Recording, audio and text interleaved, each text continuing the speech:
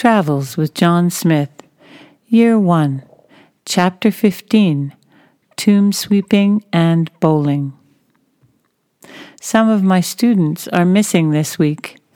Some students had to work on the weekend, visiting their families' graves, cleaning, cutting grass, etc.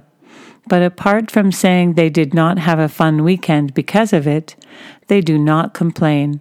They accept it as normal. We are getting ready for midterm exams, so I have been preparing questions to ask the kids for the oral part of the exam and making sure the written part is okay. We are on our way to Winnie's university to have dinner with her and her friend Annabelle. Winnie is the girl who was going to help me with my Mandarin, and I would speak to her in English. She and Annabelle came over for dinner a few weeks ago, so they want to reciprocate and take us out for Chinese food. We have been trying to get a cab for about 20 minutes. A taxi stops beside us, and one of our students pokes his head out the window. He asks if we want a lift somewhere. These kids are so thoughtful. We are now standing on a very dodgy-looking street next to a market. The student who gave us a ride texts us to make sure we are okay, as he is worried about us now. I call Winnie to make sure the taxi driver dropped us off at the right university. She says she'll come to the gate to find us. It is 20 minutes later, and we see Winnie and Annabelle walking towards us. She is very upset that he didn't take us to the front gate, which, in her words, is the cleaner side of the campus. It seems like a nice campus. Lots of trees and lakes and lovers' slopes. This is Winnie's description of the places where lovers are able to kiss and hug without being too visible. The four of us walk and talk in English. They both teach us words in Mandarin, but we are still not advanced enough to have a real conversation. They buy us dinner in the university cafeteria, which is an upmarket and better version of the cafeteria at Maple Leaf. We argue about them paying for us, as they are students, but they insist. They say we are probably the first foreigners to eat in this cafeteria. We did not see any foreigners anywhere on this campus, so this is probably true. Winnie tells us her friends were jealous when she told them her Canadian friends were coming to visit her. I think we are honorary aunt and uncle now. Winnie is a real character, thin, athletic, very cute, full of energy, always laughing loudly and excitedly about something. She says her mother says she doesn't know how she ended up with a boy when she gave birth to a girl. She says these characteristics are more often attributed to a boy in China. Girls are supposed to be quiet and feminine here. She says she likes boys, but she does not have a boyfriend. She's 19 years old, or any boys around her. And I tell her that if she went to America or Canada, she would have lots of boys around her, loving her the way she is. Her friend is more subdued and does have a boyfriend. She thinks they will marry at some time in the future. Winnie and Annabelle have applied to teach in Thailand, which will apparently lead to being able to go to the U.S. for a while. Annabelle says her boyfriend will wait for her, and when she comes back, they will get married. As we walk around the campus, we pass scores of young people, all presumably students, and the girls say it is quiet as most students go home on the weekends. I ask them how many universities there are in Wuhan. They tell us there are 100 universities and 3 million college and university students in Wuhan, 1/3 of the population. We are on a big bus with about 30 people on our way to go bowling. We were each given numbers before we left, so the teams were put together randomly. My team's number is 8, So we name ourselves Crazy Eights, after the Crazy 8 Balls from the 70s. John's team is called We've Got Balls.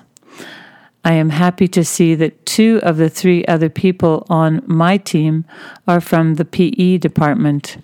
I am even happier when one of my teammates, Ryan, says he had lived in an apartment building in Vancouver that had a bowling alley in the basement, and he bowled every night for a year. I have bowled maybe 5 times in my life, but my cousin Maureen was a bowling champion, so maybe a tiny bit of it may have rubbed off on me. Many of the other teachers, including, and especially John, all make jock-like statements about how they will be wiping the floor with everyone else. Many of the teachers got on this bus with large boxes full of beer and handed them out to those who wanted it, which was everyone except for me. And because of it, some of them are already tipsy. We toast for a photo, and my can of Pepsi Light stands out among a sea of beer cans.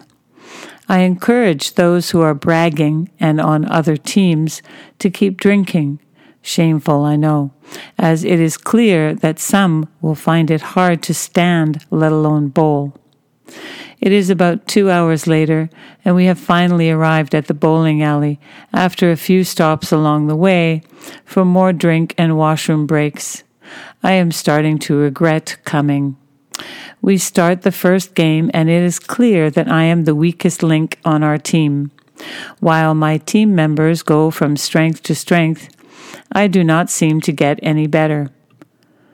I also start to become sore in several places due to my general lack of fitness. We get a pretty high score despite my participation and are told the next game is the real one. I start to play well. I only get 1 strike, but I get several spares and in the end get a higher score than most of the others on other teams. Our team has by far the highest score. Of course, at this point, due to the high consumption of alcohol, many of the others don't really care how they are doing. Some are throwing the ball across the lanes, backwards, through their legs, and any other way that seems funny to them. We board the bus for the ride home, and there are more alcohol stops and washroom breaks. People disappear, and we have to wait for them, not knowing if they will return, and I lose my sense of humor completely. 3 hours after we left the bowling alley, I am finally in bed.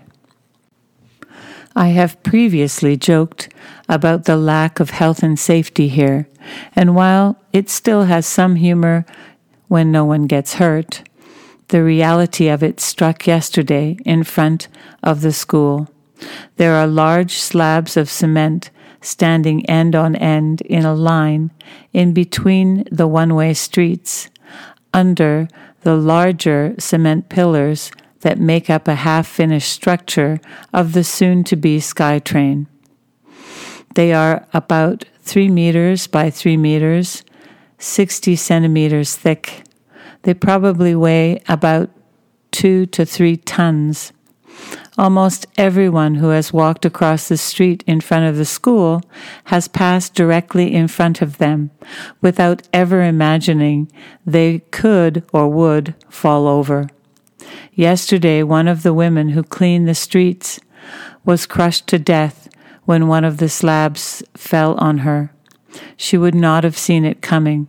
It would have been quick.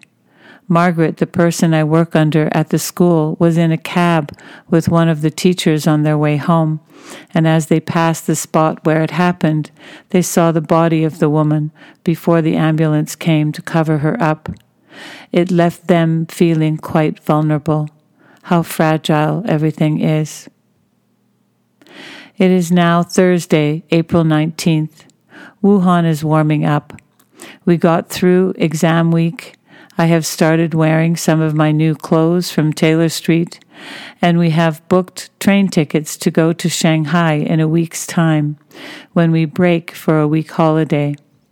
We will spend 3 days there and don't know where we will go after that. We originally wanted to go to Japan, but we might just stay in China and practice some Mandarin or take a side trip somewhere and lay on a beach for a couple of days, wherever the wind takes us. I have been waiting to go to Shanghai since we got here, so we might just stay there. We are working, even though it's Saturday, to make up for one of our holiday days, and tonight the band is playing at the Wuhan Jazz and Blues Club again. We now have a drummer, Brianna. I didn't even know she could play drums, and she is very good.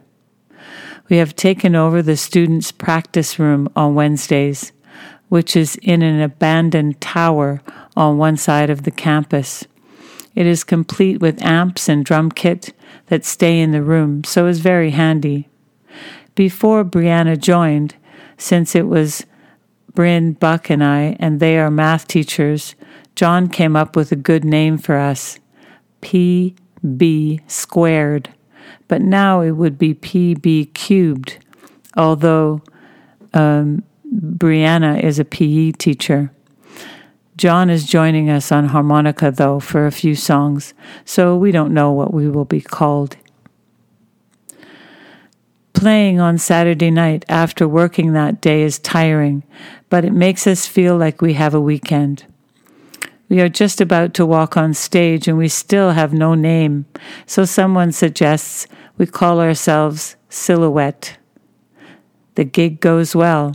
It is fantastic to have a drummer, and she can sing too. The manager says to call when we want to come back, that we can come back any time. It's Friday, and I'm happy the week is over. All the teachers and students are tired. Small irritations become unbearable. Everyone has little patience, and people are short with one another and on the edge of tears the next. Yes, especially me. I am going to pack my bags. Tomorrow afternoon, we will be on a train to Shanghai.